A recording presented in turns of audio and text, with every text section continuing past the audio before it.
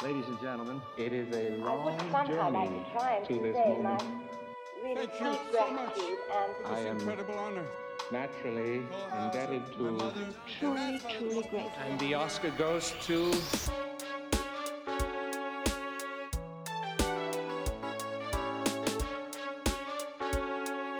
Hello, and welcome to Thank the Academy, the podcast where we talk about every Academy Award-winning Best Picture film in order. We're your hosts, Zach and Kristen, and that's Kayla, our producer. Howdy. Hello! Wow, we're back. Did you think you'd ever hear from us again? What a crazy, crazy time. Oh my heavens. Thanks for hanging in there, guys. Yeah, so if you're listening to this, the strike is over. But right now, it's not.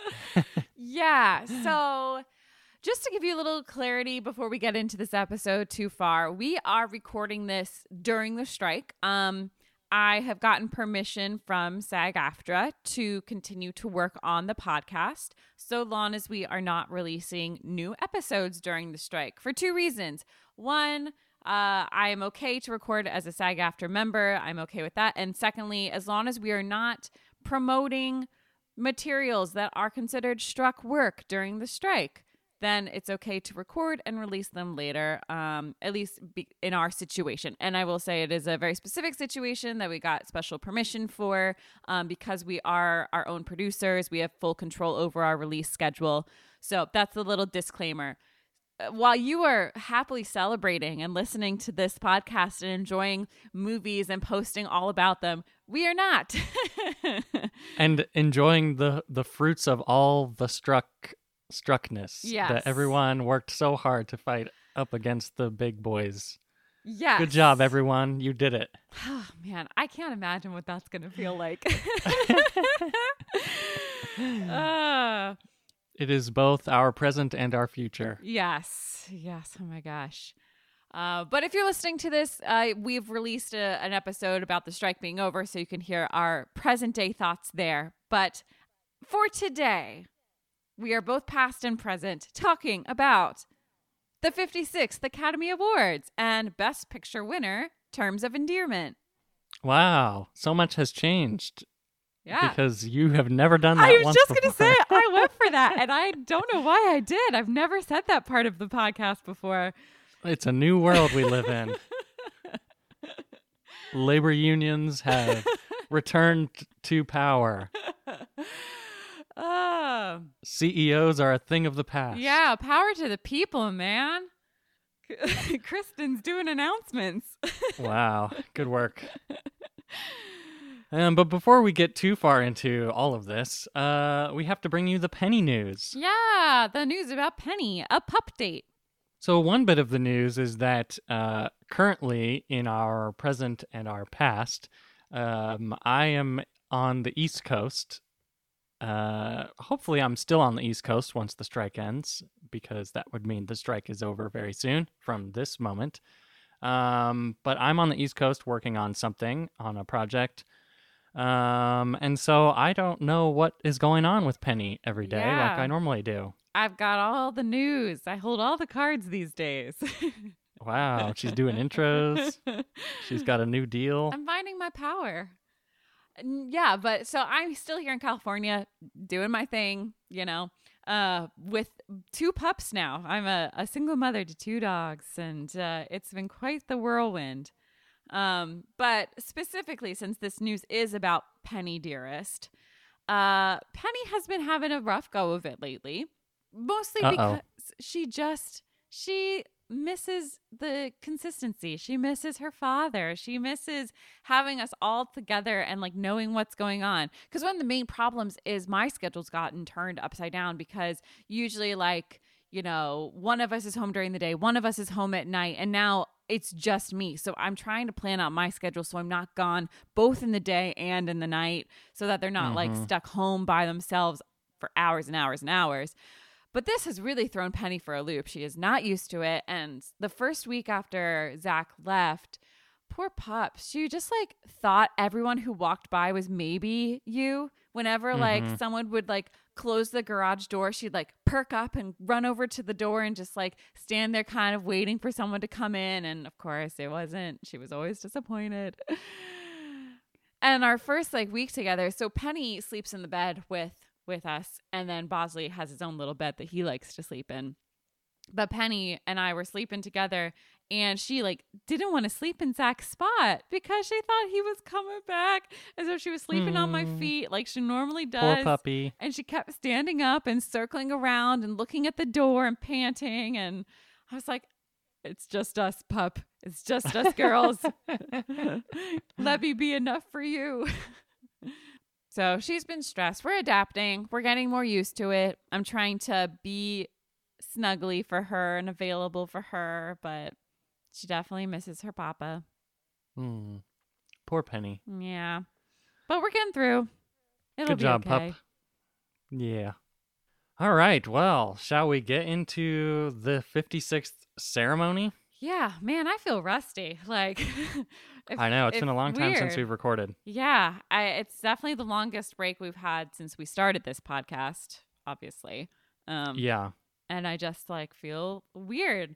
I'm hoping. It's been a long time since we watched this movie, too. Yeah, well, because we watched this movie, we were prepping the episode, all that kind of stuff, and the strike happened, and we didn't know what we were allowed to do. And so we waited to get news back from SAG about what we were allowed to record or not record, which is why it's taken us so long to actually record this episode. So anyways, let's get right back into it, folks. Yeah. So today we are talking about the 56th Academy Awards and Best Picture winner, Terms of Endearment, which, you know, it's a very classic 80s movie. You know, it has all of the themes that we've been exploring over this decade. Yeah, I mean, it's like very, very similar to those like other family dramas that we've been talking about. Yeah, for sure. But this ceremony was held on April 9th, 1984 at the Dorothy Chandler Pavilion, as they've been for forever. Of course, it's on Classic. it's, you know, back to the normal stuff. This one is produced by Jack Haley Jr. for the third time. Oh, great. I've talked about him a couple of times in the past, and his shows have been very successful. I will say this particular ceremony is not a super interesting one, so there's not a whole lot to report on. And that's kind of the general consensus. I pulled some quotes from different critics and stuff, and they're like, this is just so boring. It didn't even have anything go wrong at all. Which is good and bad, you know? Television is fun when it's like the magic of live TV and you don't know what could happen. But they need the drama. Yeah. It was directed again by Marty Pasita, who has been our classic guy for a long time now. Johnny Carson also hosted the show for the fifth time. Oh, wow. Yeah, he's kind of become the mainstay. People just, they like him. He's classic. They know what they're getting into with him. He's a very safe choice. So he's been around He's for quite not a bit now. too controversial or anything, so... Yeah. One of those just classic nighttime TV guys, you know? Has the jokes, all that good stuff. Also, musician Quincy Jones served as the musical director for this ceremony. And he got to Very conduct cool. the overture for the orchestra at the beginning of the show. But yeah, just like really cool step forward in terms of diversity in positions of leadership in the Academy and as part of this ceremony. So I thought that was really remarkable. I know I don't talk a lot about the musical direction or even like many of the other positions affiliated with producing these ceremonies, but like all productions, there are a lot of people involved. And so it's really cool. I mean, I'll talk about this more as we go along because there are some conductors and musical directors that are very interesting. But Quincy Jones being the first one that's really caught my eye, I thought that was pretty neat. Well, and he is like one of the most prolific Black conductors and composers Oh, yeah. ever. I mean, he's one of the most awarded. And he's also done a lot of just television throughout his career, including stuff for like the Emmys and the Grammys and all that kind of stuff. So, yeah, watch his documentary or the documentary about him. It was produced and directed by his daughter, of course, Rashida Jones. But it's really, I mean, it's great if you want to learn more about him. Yeah. He's amazing. Yeah, he's an amazing musician. This telecast garnered 42.1 million viewers in the U.S. This is a 21% decrease from last year. And also, It's crazy because I still can't fathom that many people could be watching it. I know, right? It sounds And that's still like a too many. decrease. Yeah, it's pretty low in terms of ceremony viewership. It also had lower Nielsen ratings too, about 30.3% of households watching with a 50% share. Honestly, this is all because the movies that are nominated this year just didn't hit super hard. Yeah. That was kind of the general consensus from different critics, was that nobody felt super passionate about the films that came out this year, and so there just wasn't as much interest in seeing how things would shake out. It's one of the first few years where the trend is starting that the public and the critics are starting to go separate ways. Yeah, for sure.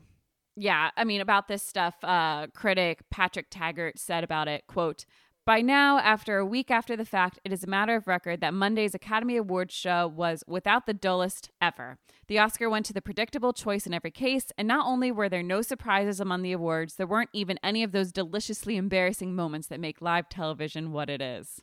Kind of like I was saying earlier. I guess I remembered that from him saying that. Also, film critic Stephen Hunter said that it was, quote, "one of the crispest and most swiftly paced shows in recent years. He enjoyed its greatest asset in the return of Johnny Carson to the role of Master of Ceremonies. Mr. Carson, of course, was in top form." So, it's one of those things where some people like that. Some people like that it's just smooth sailing. We're doing the classic thing. There's nothing to complain about. So, take it however you feel. In the end, this ceremony received 4 Emmy nominations and won an Outstanding Art Direction for a Variety program, which went to Roy Christopher. That's another facet I haven't really gotten to talk too much about is art direction. Believe it or not, people have to design the sets and everything, the music and the lights and all that stuff for a ceremony like this. So, wow. One of these days we'll get into more of that kind of stuff. But just some other stuff about this particular ceremony. This was the first Oscar ceremony where the voting rules were announced at the end of the telecast as opposed to the beginning. Huh. Yeah, just like a little point there. I think, and at this point in history, they don't share the voting rules with anybody. No, yeah. And my guess, at least my assumption about this, is that at this point, it's been around for 56 years, so people kind of who have been watching this know how it works, and so it's not something that they need to take time at the beginning, because the beginning obviously is the most important part of the show. It's where they do their big opening number and all that kind of stuff. So, but a lot of people now in modern present day don't know how the voting works. 100%, yeah. Maybe they should bring it back. Yeah, that's a good idea. This is also the first award show in history to use a computer-generated graphic timer as a clock to notify awardees how much time they had to give their speeches before the time was up.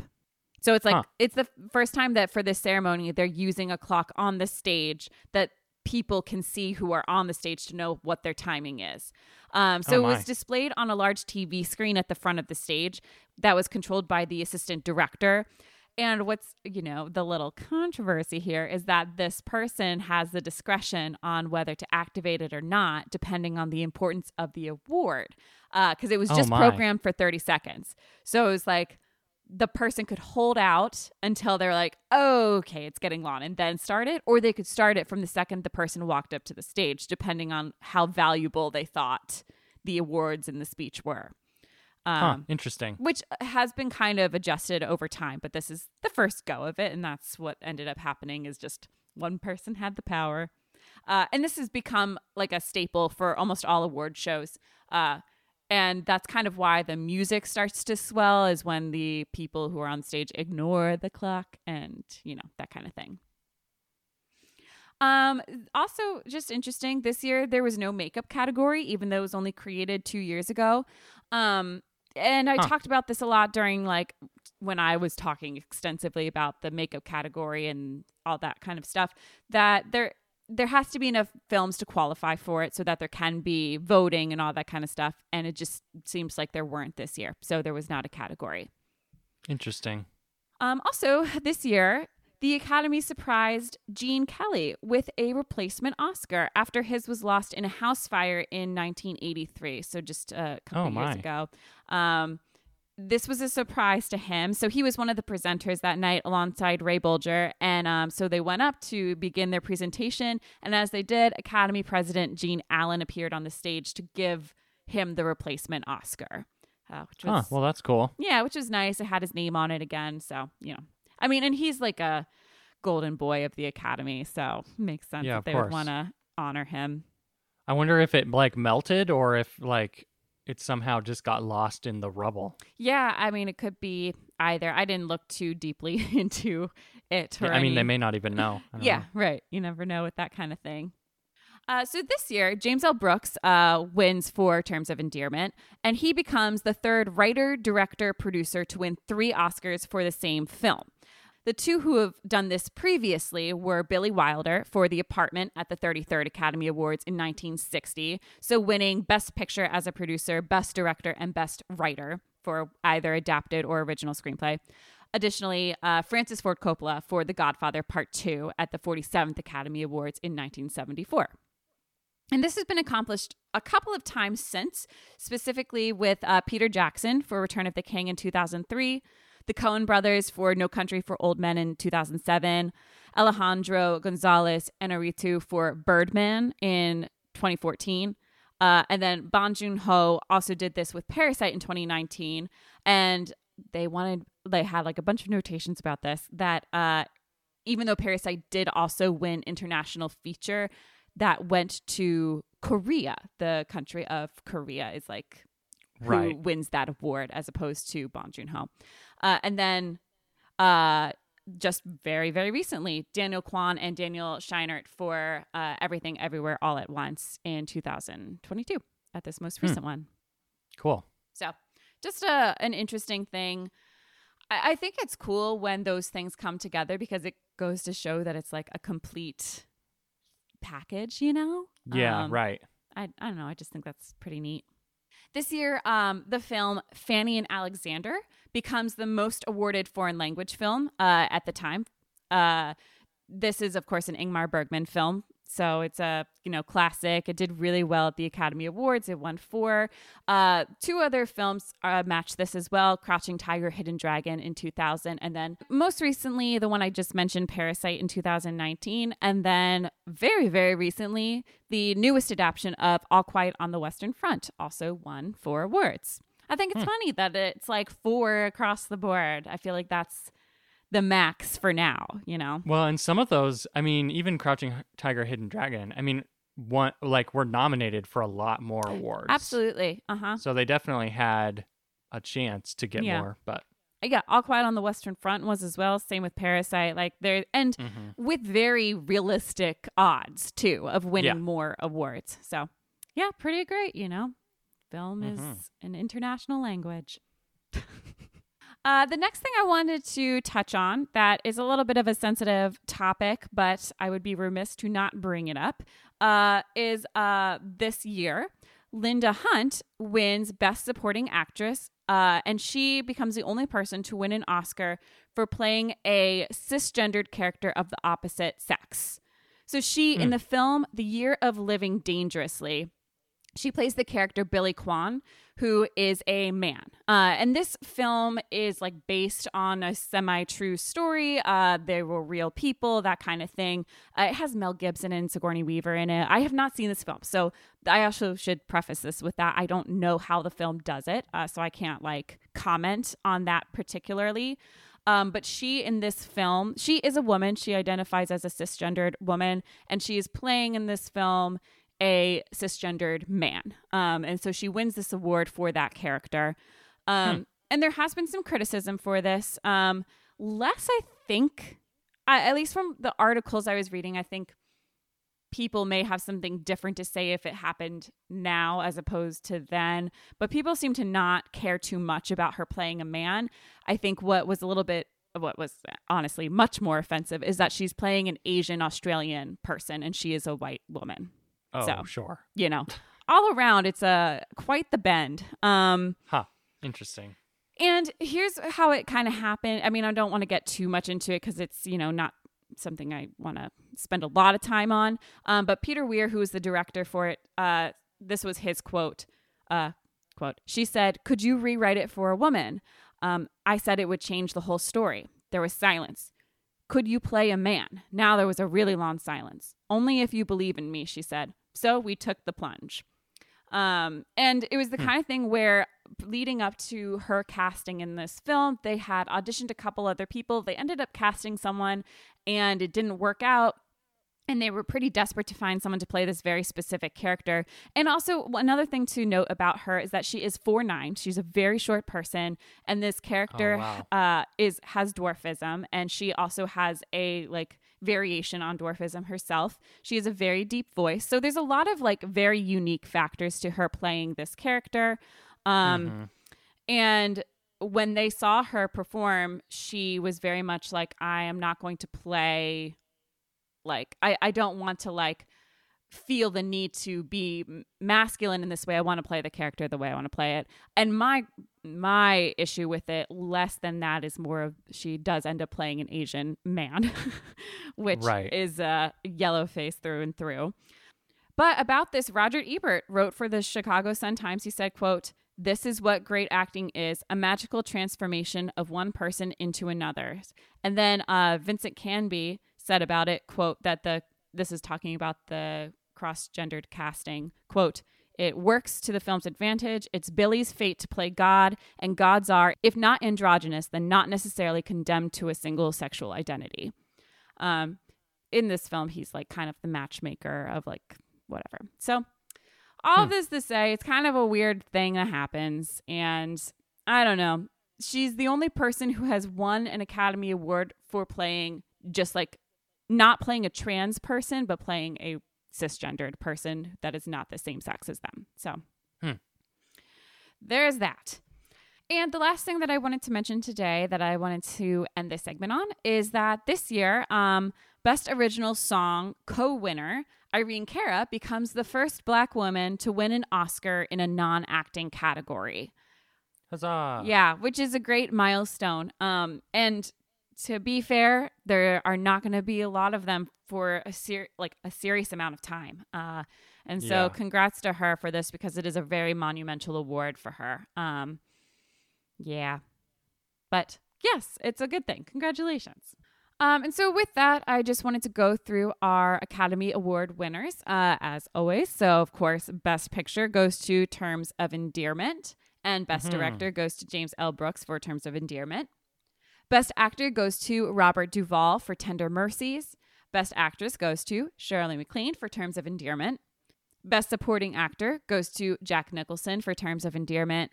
Best Supporting Actress goes to, as I've mentioned, Linda Hunt for The Year of Living Dangerously. Best Screenplay written directly for the screen goes to Tender Mercies, Horton Foote. Yeah. Isn't that crazy? I didn't know that.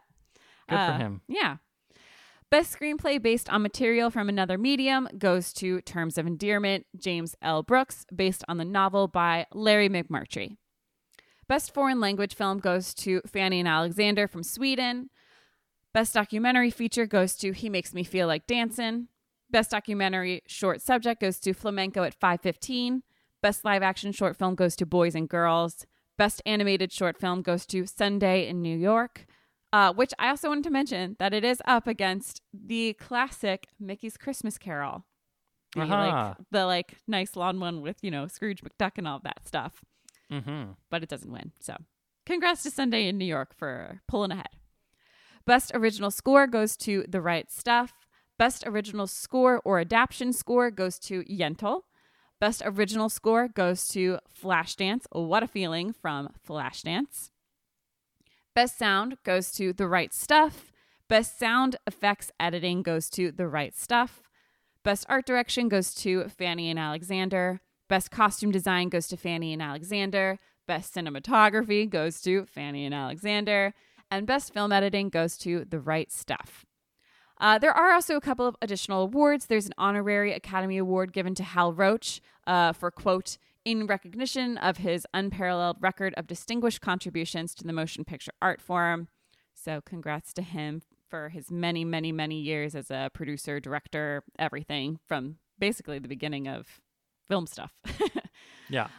The Jean Hersholt Humanitarian Award goes to MJ Frankovich who, yeah, he just did a lot of stuff for the industry, all that good stuff. And then there is a special achievement award given out this year for the visual effects in The Return of the Jedi, which is given Huzzah. to Richard Edlund, Dennis Muren, Ken Ralston, and Phil Tippett. So congrats for that. I know that like they did get some nominations, but I think it's good that they recognized some of those achievements that stand out beyond the rest, you know? Yes. So in the end, Terms of Endearment had 5 wins, with Fanny and Alexander and The Right Stuff closely behind with 4 each, and Tender Mercies with 2.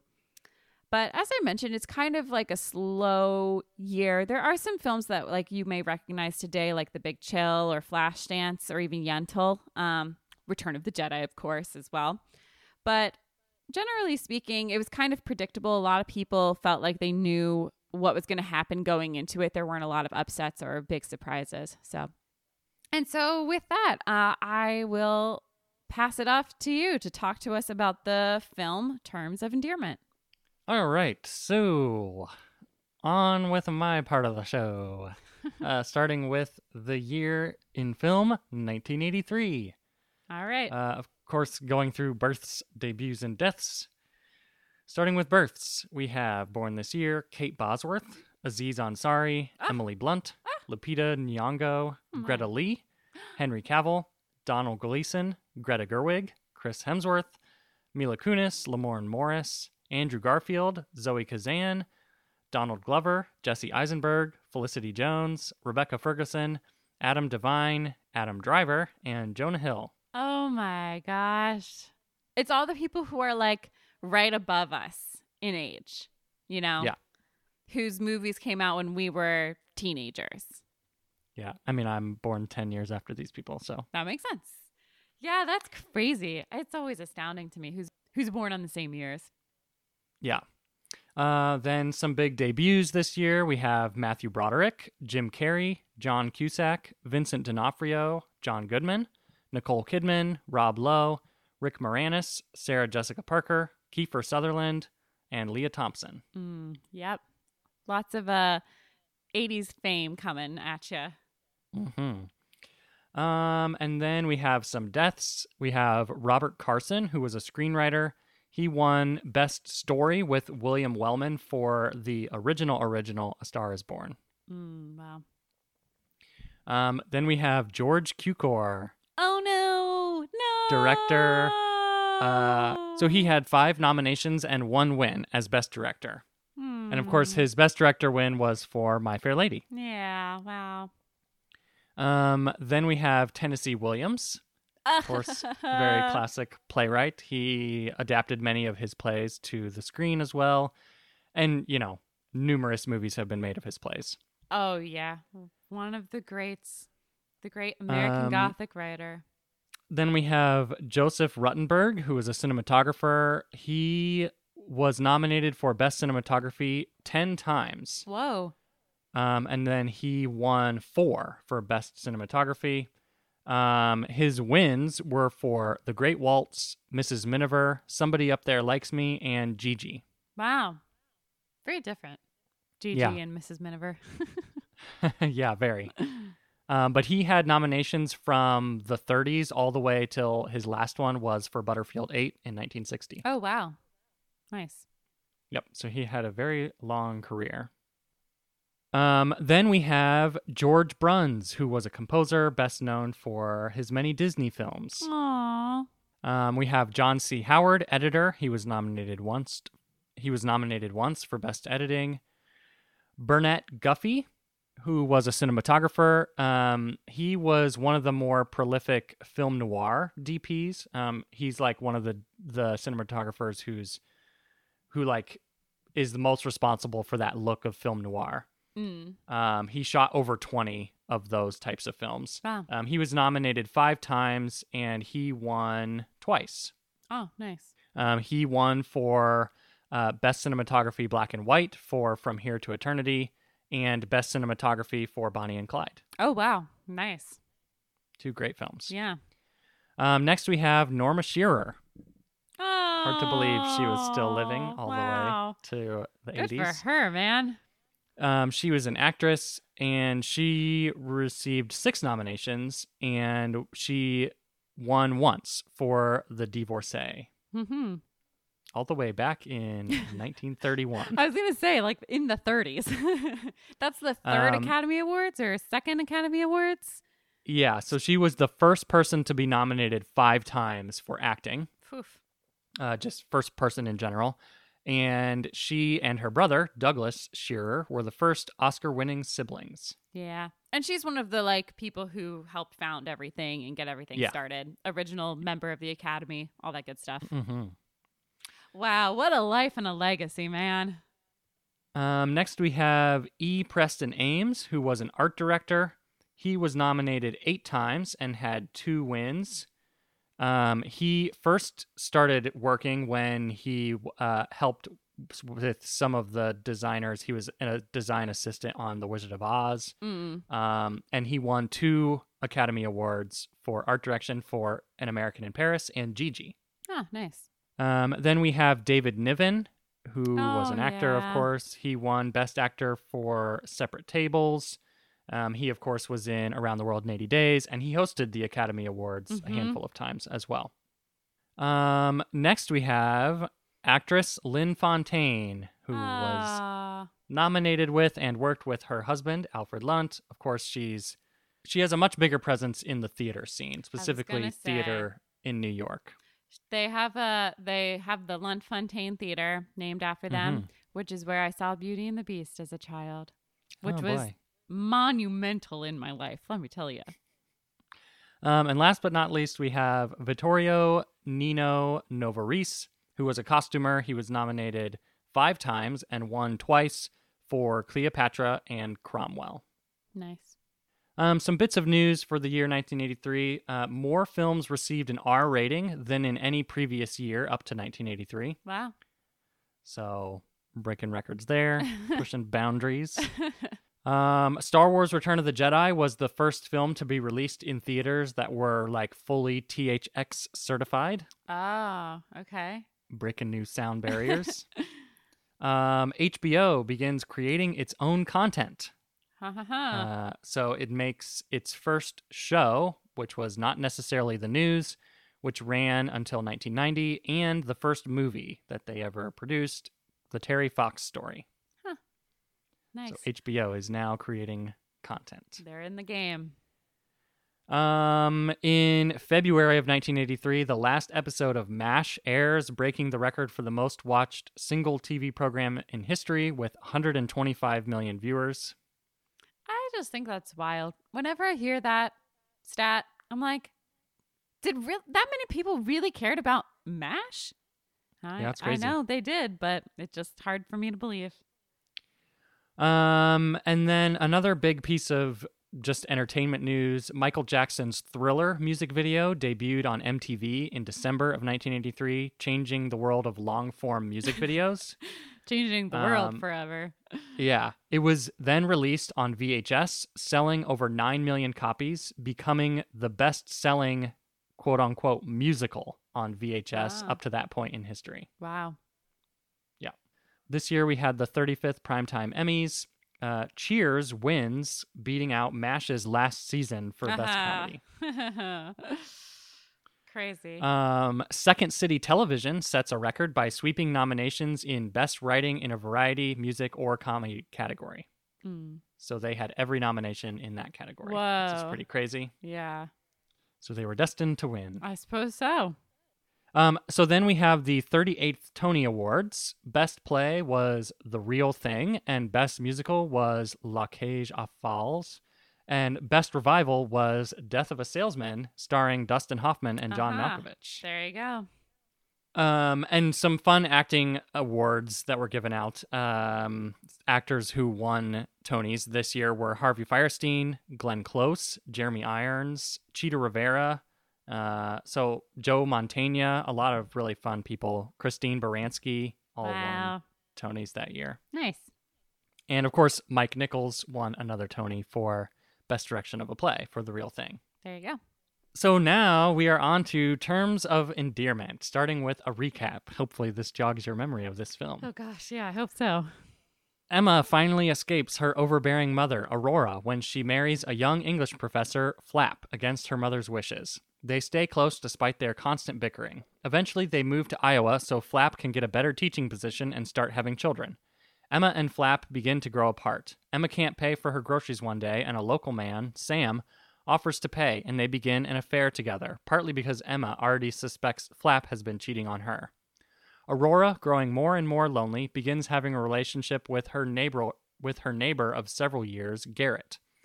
When Emma finally discovers Flap's affair, she leaves to go stay with her mother again in Texas. While she is gone, Flap accepts a job in Nebraska. Emma resolves to try to patch things up, going back to Iowa, and then moving with him and their children to Nebraska. Once there, she realizes he also wanted the job because the woman he was sleeping with also moved to Nebraska. Shortly after the move, Emma is diagnosed with terminal cancer, and it progresses rapidly. In a final connection with her mother, she entrusts her children to her care. And then she dies. Yep. It's she sad. does. It's so It is. sad. It was just so interesting watching this movie because it's so very clearly the precursor to a lot of the it's a precursor to a lot of the female-driven media that comes later. As I was watching, Yeah. it was like, how can you not think about Steel Magnolias and Gilmore Girls and these things? And of course, Terms of Endearment is not directed, produced, written by women at all. But Right. these central flawed women at the center of the story and the multi-generational stuff and all that good stuff.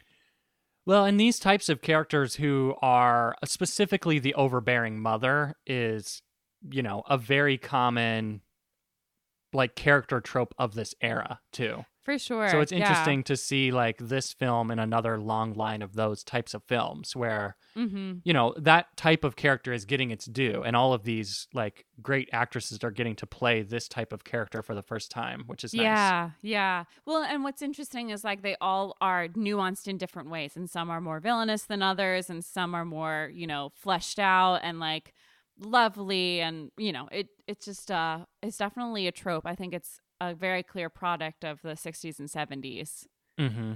But it is nice because I would say that all of the ones we've watched so far, these characters are really well written. They actually are. They're both lovable and hateable. You're on their side and then you're that is terrible. That is a terrible thing to do.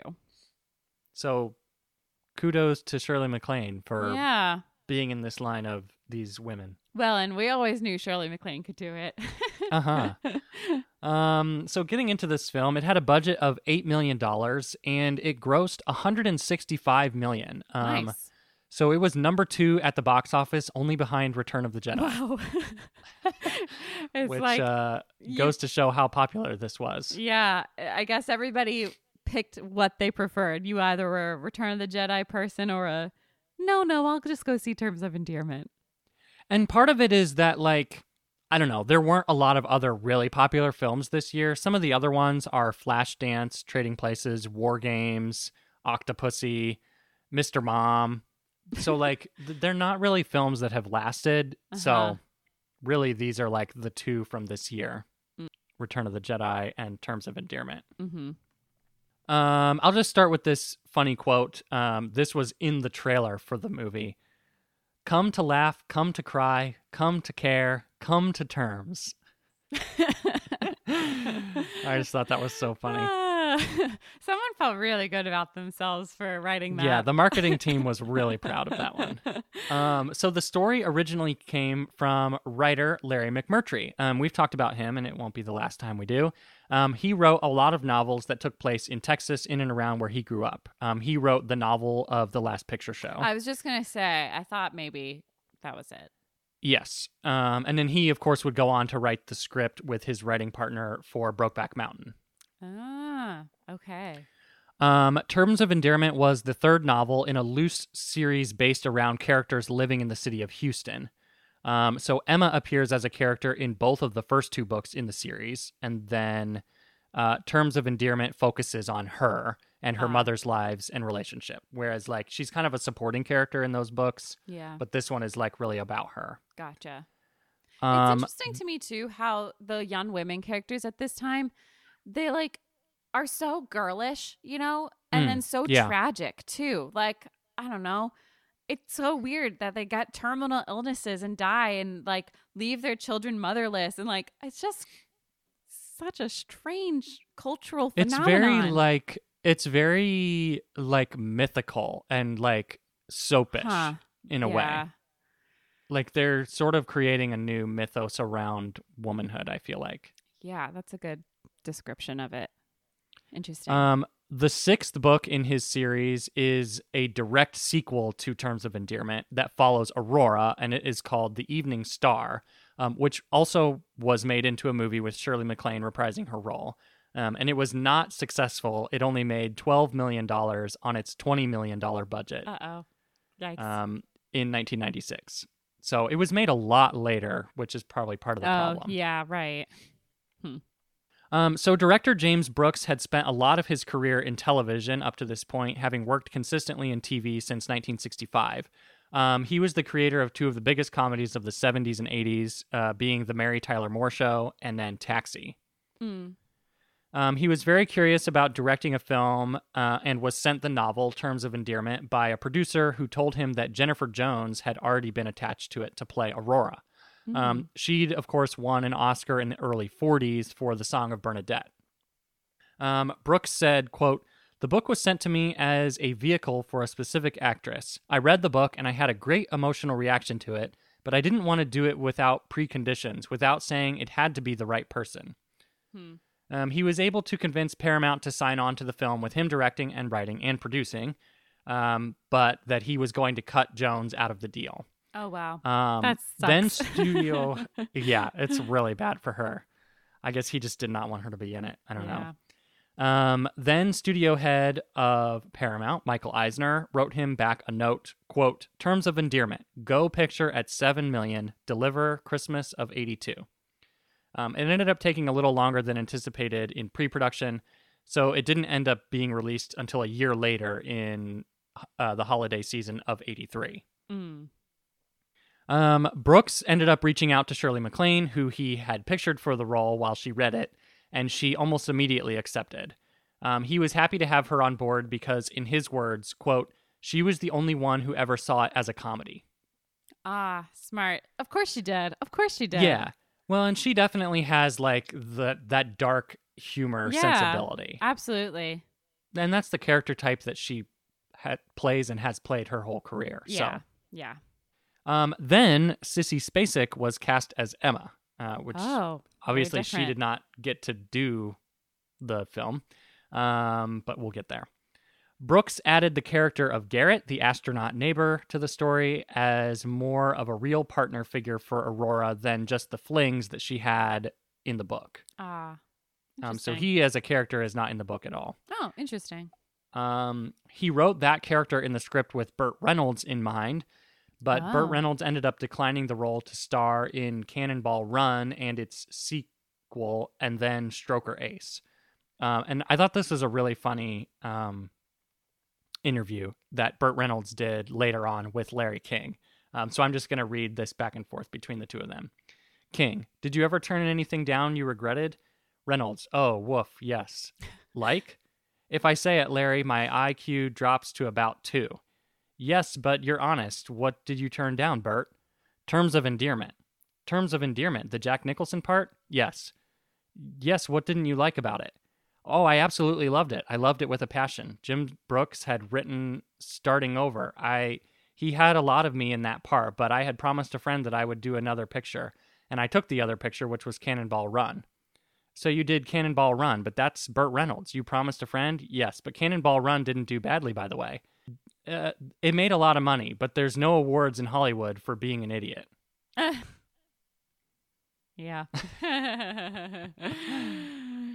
So, of course, I mean, Jack Nicholson wins an Academy Award for this, and Burt Reynolds just goes on being sort of an action star. Yeah, right. Well, it's like when all the like Marvel people turn down stuff that could like be real stuff because they have to keep doing their Marvel stuff, Yeah. Both Paul Newman and Harrison Ford read for and were offered the part before it was offered to Nicholson as well. Nicholson said, quote, "I've always wanted to play older. One of the things that motivated me with that character is that everyone was starting to make a total cliche out of middle-age crisis. They were dissatisfied. They hated their job. I just went against the grain of the cliche. I just wanted to say, wait a minute, I happen to be this age and I'm not in any midlife crisis. I'm not an object of scorn or pity by anybody 10 years younger than me. There's got to be other people like me, so I'd like to represent that in this movie." That's smart. That's a good approach. And it's funny that that's what he thinks, because watching this movie, I definitely He's feel a the opposite disaster. of that. Oh, yeah. Yeah, he is a character of He's scorn. a mess. Yeah, absolutely. So- Who's definitely going through something. Yeah. But anyways, that's what he felt. Well, and it's funny that he frames it that way, because when you're mentioning those other actors who are being considered for it, he is so much rougher than any of them ever would be. And so, like, this is his, like, polished version of the character. Okay. I mean, he's messy. He plays messy, schlubby people. So he is a that's messy, just what he schlubby does. person. Yeah. Which, great. He has awards to show how beloved that is. So, Yeah. Yeah. I mean, he does it very well. So then comes Sissy Spacek has to drop out of the film. And so the role of Emma is then offered to hot newcomer Deborah Winger, who had just done Urban Cowboy, in which she had also replaced Sissy Spacek. he's like, I got this girl on speed dial. She can be here. Yeah, just call her up. She'll do it. Yeah, I need a friend like that. The other person who was weird for me in this movie was John Lithgow. Yeah, I did not like that. He's not an attractive person. No, I And would so- never believe anyone would have an affair with him like that. Just like, and it's like, I understand that they're showing, like, you know, the kindness and that she's like desperate for connection and blah, blah, blah, blah, blah. But it's just so awkward. Yeah. And Well, and weird. I understand, like, I don't know, having an emotional affair with him or something. Yeah, Like, sure. being that type of, I don't know. But it just was weird that it's like, now I'm going to go have an affair with you. I don't know. Yeah. And she's very carnal about it too. Like, Yeah. he's kind of gentlemanly, even though it's an affair. He's still like kind of trying to woo her, whatever, be nice to her, do things to help her out. And then she's like, let's go to this abandoned house and just like go crazy on each other. I'm like, him?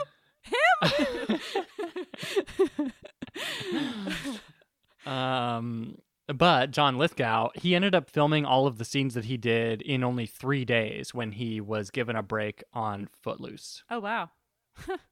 So that's pretty interesting. So another big piece of this is that there are a lot of rumors that were started and that continue that McLean and Winger did not get along, and that they, in fact, like hated each other while they were making this. Huh. I had a weird feeling about that too. Maybe I heard that somewhere as well. It's just kind of one of those Hollywood things. So about this, the director Brooks, in his interview with Film Comment, he said this, quote, "No, they didn't go out. They didn't talk into the night. They didn't pal around together, but each of them understood better than anybody else alive what the other was going through. The bonds were so deep and singular, they could take any kind of behavior and not be damaged.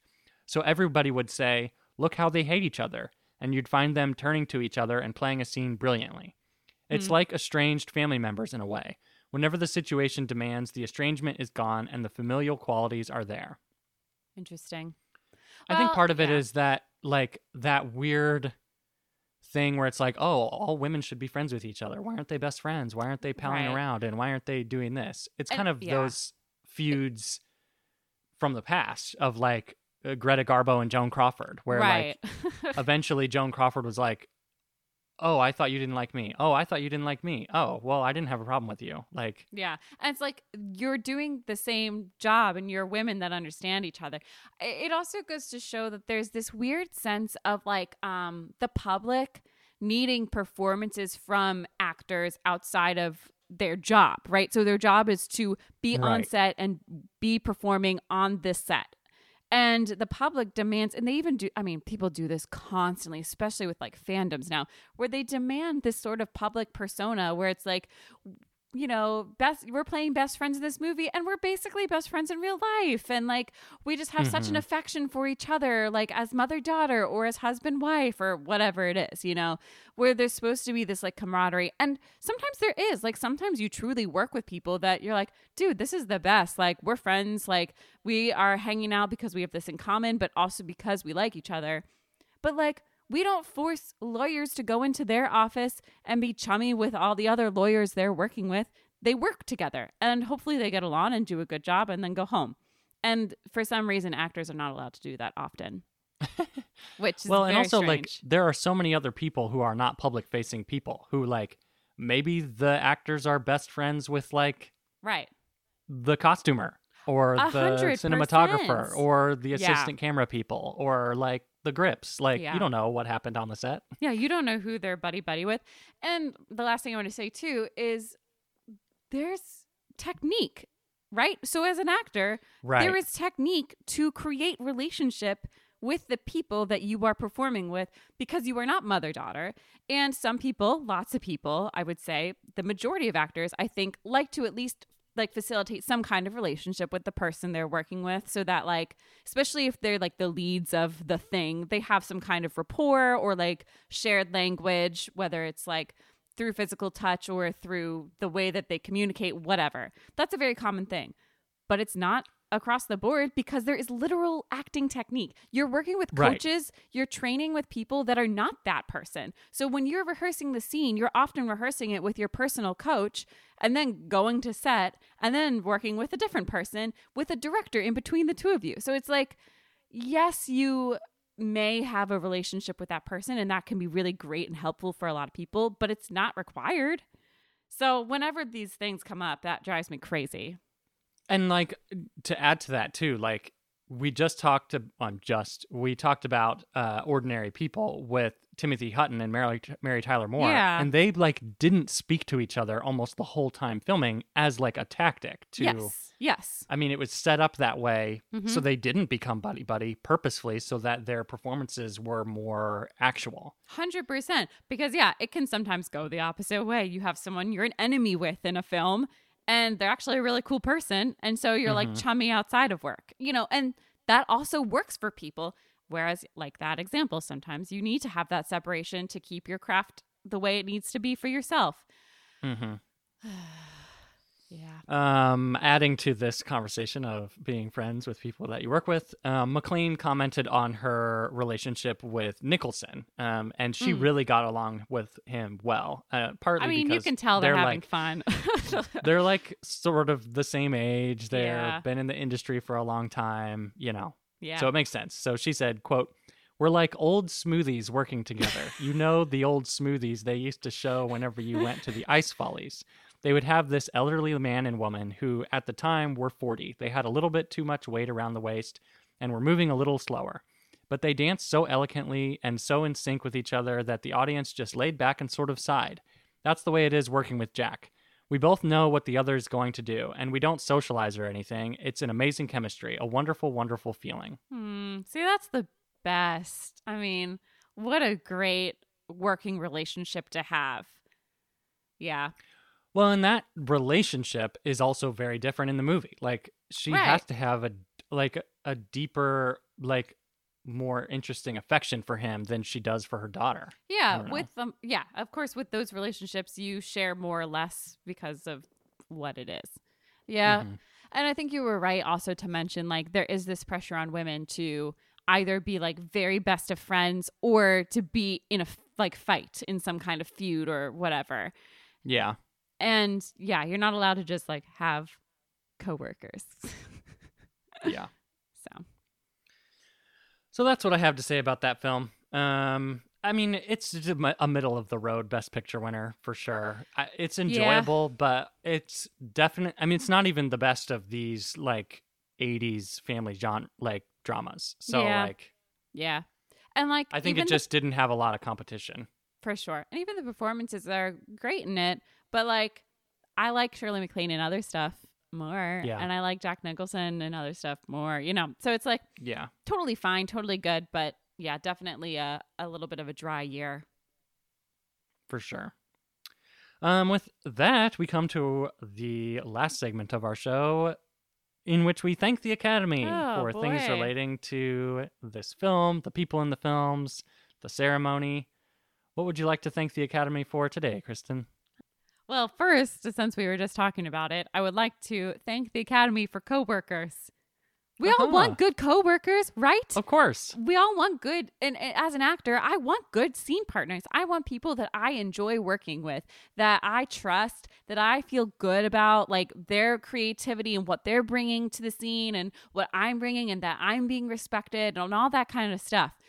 But you shouldn't ever force anybody to have this public-facing persona of like, we're a team because we're the Avengers or something stupid like that. Let people get along when they get along, and let people just like chill out when they don't, and they don't have to prove anything to the public. Being an actor is just a job. As we've learned nothing from the strike. Let actors just be normal. Let them be middle class. Let them have normal jobs. Gosh. Yeah. I would like to thank the Academy for HBO. Ah, here she comes.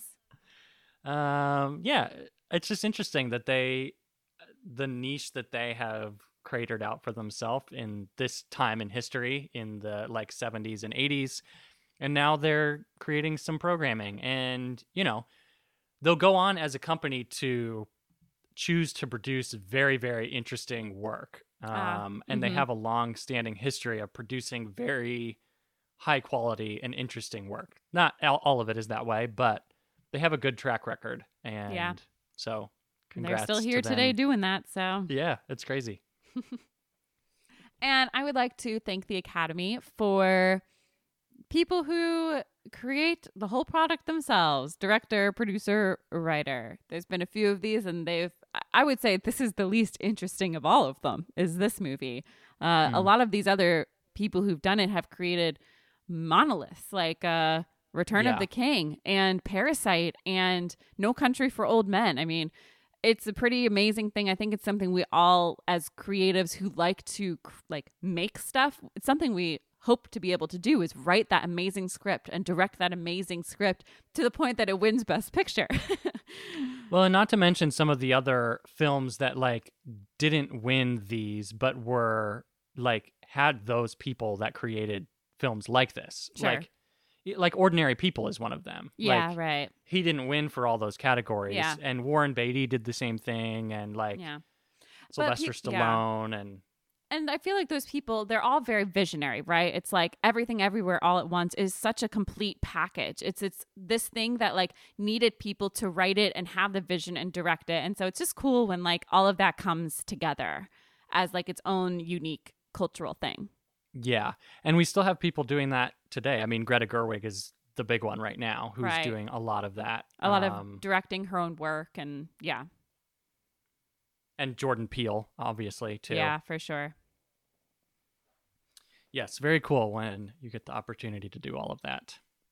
And my final thanks will go to success being found in multiple ways, specifically for Burt Reynolds, who didn't necessarily get to be a success because of this film, and in fact, turned it down and was not a very critically acclaimed actor, but was very successful in other ways. The same that other actors are. I mean, a lot of actors have to pick their lane. They're going to be in big commercial things or they're going to be in acclaimed things. So he had his lane and he did it to large success. Well, yeah, make a lot of money and there's nothing wrong with that. Good work, Burt Reynolds. Well, and with that, we leave you for, there's another episode coming out. Because we're back on track, baby. The strike is over, right? Yeah, so we will be releasing back on our normal schedule and continue working our way through the Academy Award-winning Best Pictures. Thank you for coming back to us, for joining us again. We have missed you. We've missed doing this. Sorry if we're rusty today. It's been a minute.